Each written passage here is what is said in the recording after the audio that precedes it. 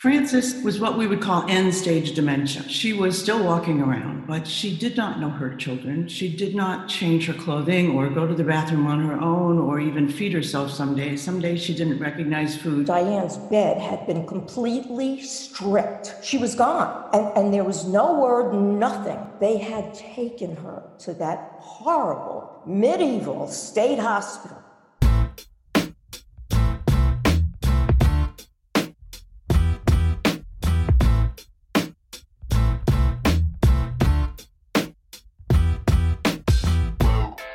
Hey there, and welcome to Grit, True Stories That Matter.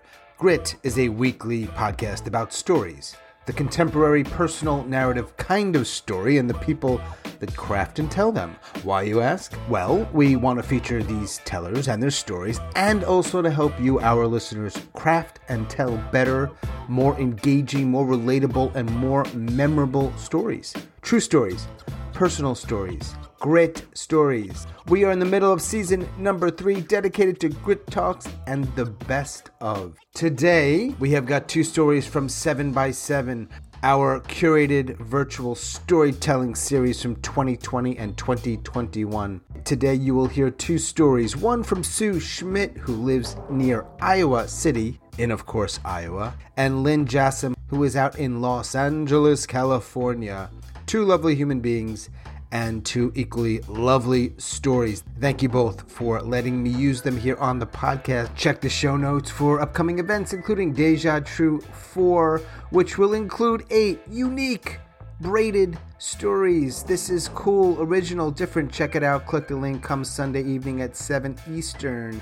And if you would help us out, rate and review this podcast if you listen on Apple. It helps people find it, and we want people to find it. Really appreciate your support and your rating and your reviewing and however else you choose to participate. Really, thank you very much.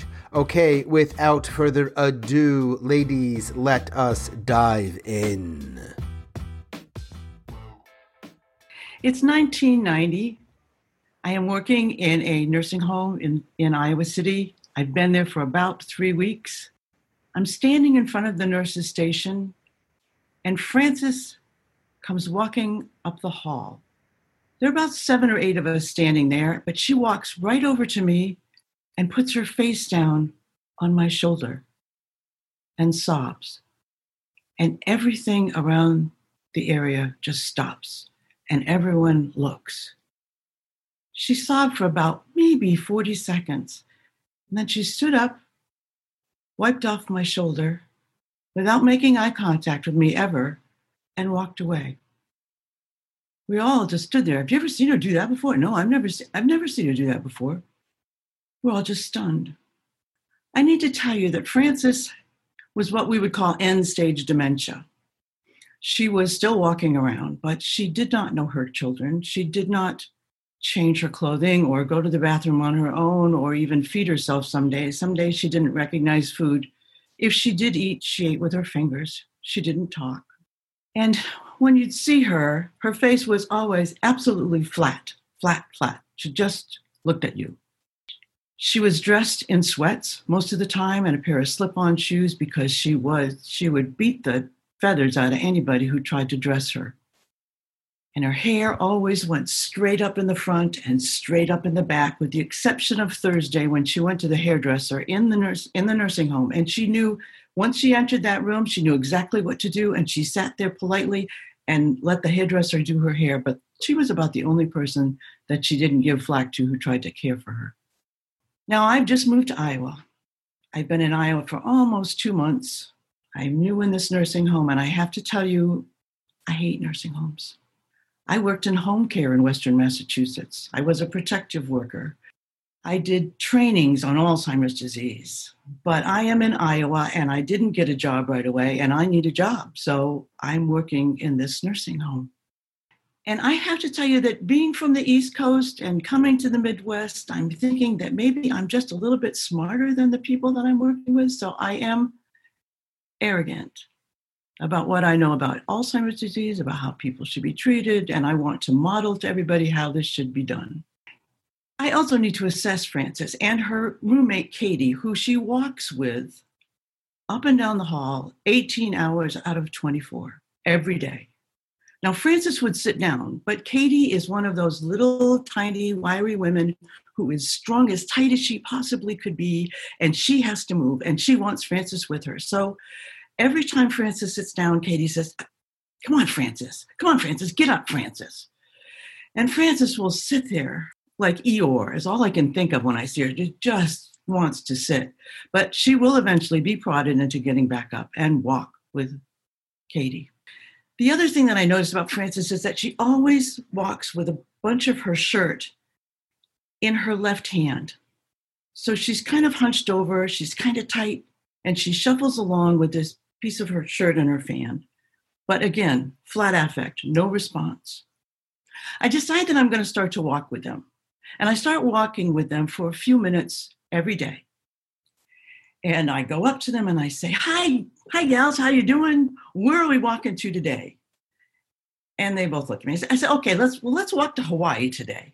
And Katie, who's still a little with it, would laugh at me and say, yeah, we'll walk to Hawaii. Walk to Hawaii. We go. Frances would stand there and look at me with that flat affect, as if to say, you are an idiot.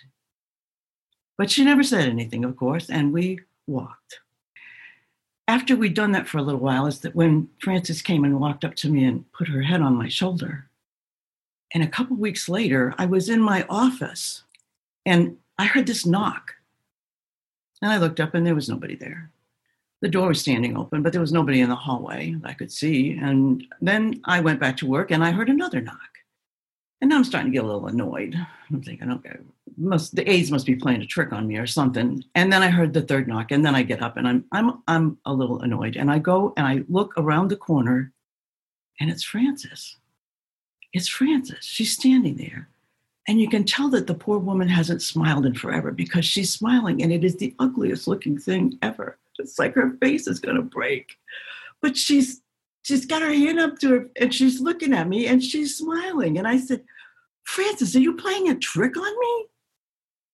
And the hair stands up on the back of my neck, and just as quickly as it started, she walks away. Now, Frances hasn't got any executive function. She can't plan things, can she? She's got Alzheimer's disease, for Pete's sake. She doesn't even say hello. We kept walking. And about a month after that, I was sitting in the staff break room. And there's one thing that I forgot to tell you. When I would see Frances and I couldn't be walking with her, I would give her a sign and I would go, Frances, I salute you. And she would look at me, but never respond. So on this day, I'm having my lunch, and the staff dining room is right across from the residence dining room, and there's a door and windows on the side. The woman who was having lunch with me said, I think your friend is here. And I look up, and there's Frances, sweatshirt in hand and a fork in her other hand, looking at me with that expressionless face. And when she has my attention, she goes, I was covered in goose flesh and very, very aware that I had nothing to be arrogant about, that she had, in fact, just shown me that given enough attention and the right circumstances, occasionally, she might be able to get back to herself. And I am so grateful that I was present when the synapses finally talked to each other and I could spend a few moments with her.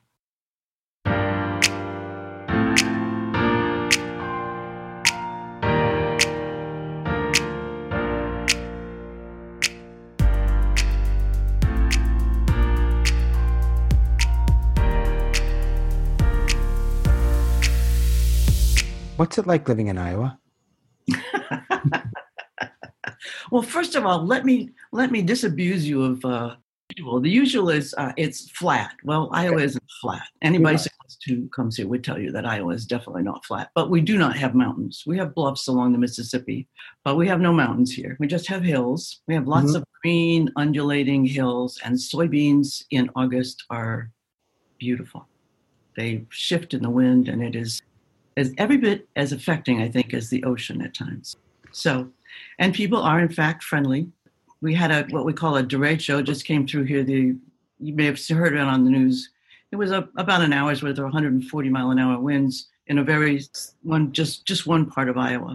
There was a group of people that I hardly know who live in my neighborhood, but who showed up with trucks and chainsaws and took care of the mess and carted it away. The stuff that they tell you about people being nice is actually true. But don't spread it around too much, because we really don't want too many people moving in. I absolutely understand that. We'll keep it on the DL. Thanks again, Sue. And next up is Lynn out in Los Angeles, California. Enjoy her story. Things continued in the psych ward at its usual slow tempo. Morning became afternoon, became night. Everything followed as expected. That is, until that one morning when something happened that was the essence of what it meant to be in a nut house.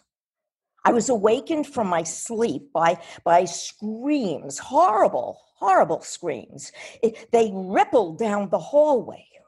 I felt like these screams came from some place that was so deep.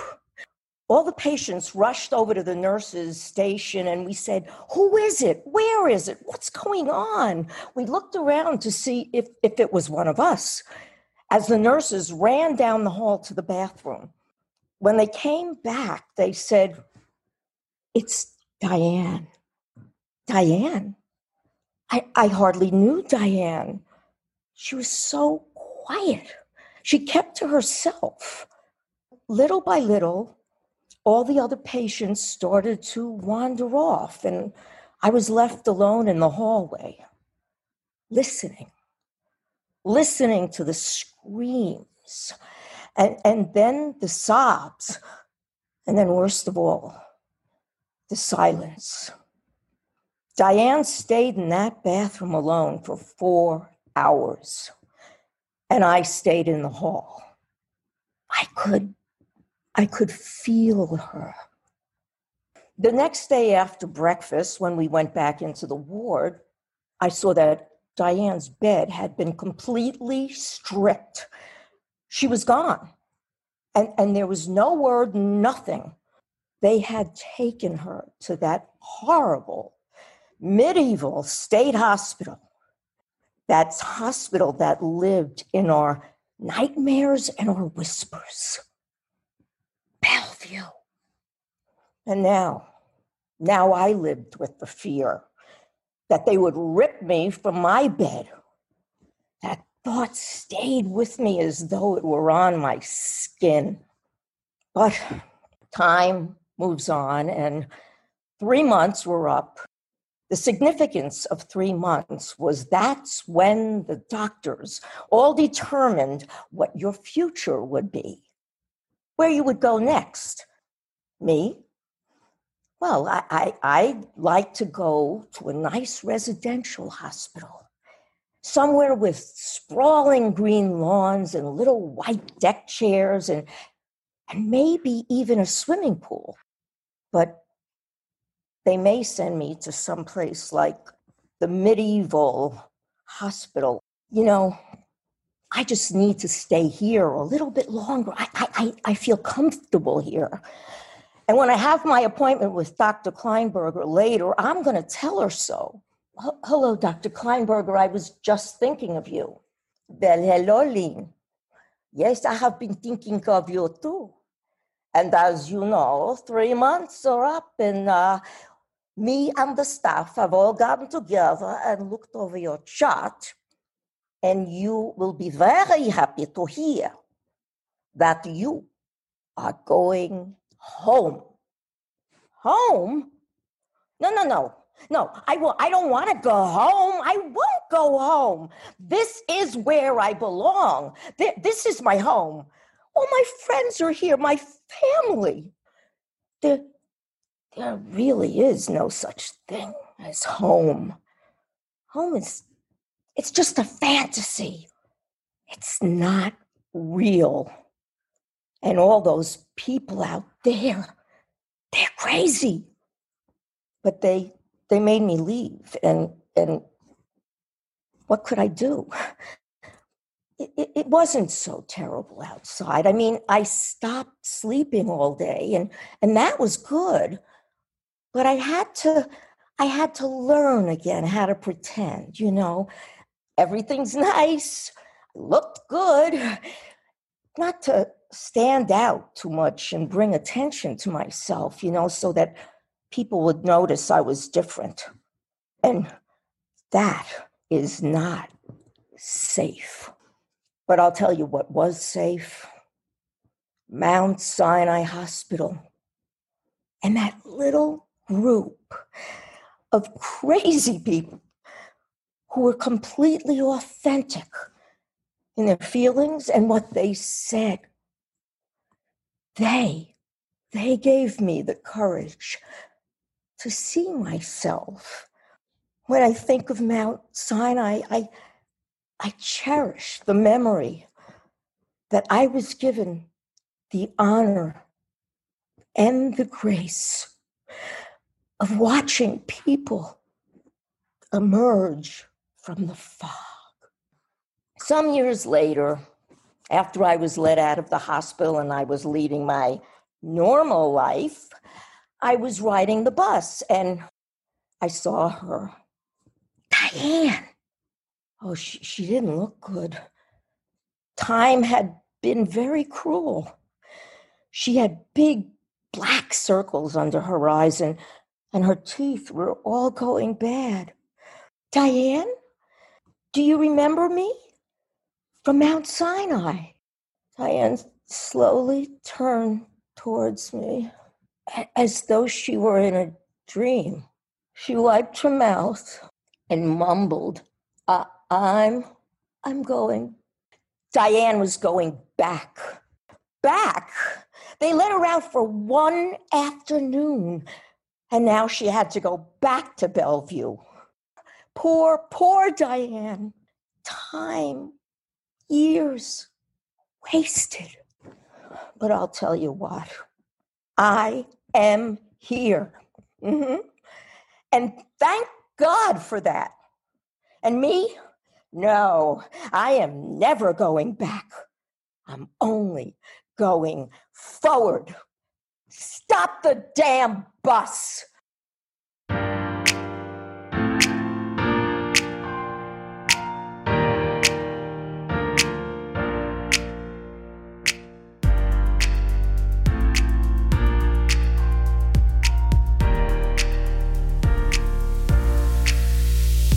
I had mentioned that I'd spent a week in a hospital, and I don't think it's always a wise thing to compare these types of experiences, but I will say this. I think if I had to isolate one thing that helped me most, it was the conversations I had with the other patients. Yes.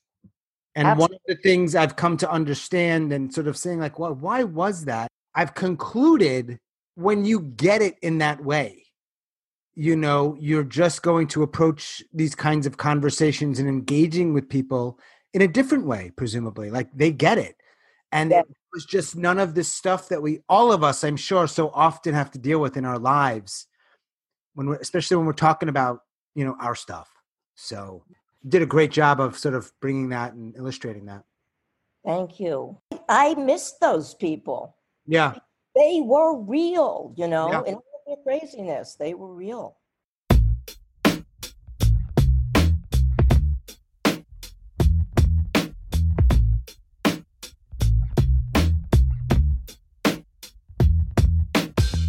As always, thanks so much for listening and all of your support. Special thanks once again to Sue and Lynn. Check the show notes for upcoming events, including Deja True 4.0. Come check this out. This is unique. This is different. It's a lot of fun. Grab yourself a ticket to Sunday night, 7 p.m. Eastern. And hey, a favor, please, if you listen on Apple, rate and review this podcast. It helps people find it. And we want people to find it. We really do appreciate your support, your help. That would go a long way. So thanks again for that and for listening and for everything else you do in the storytelling community. That is all for episode number 71. Boom.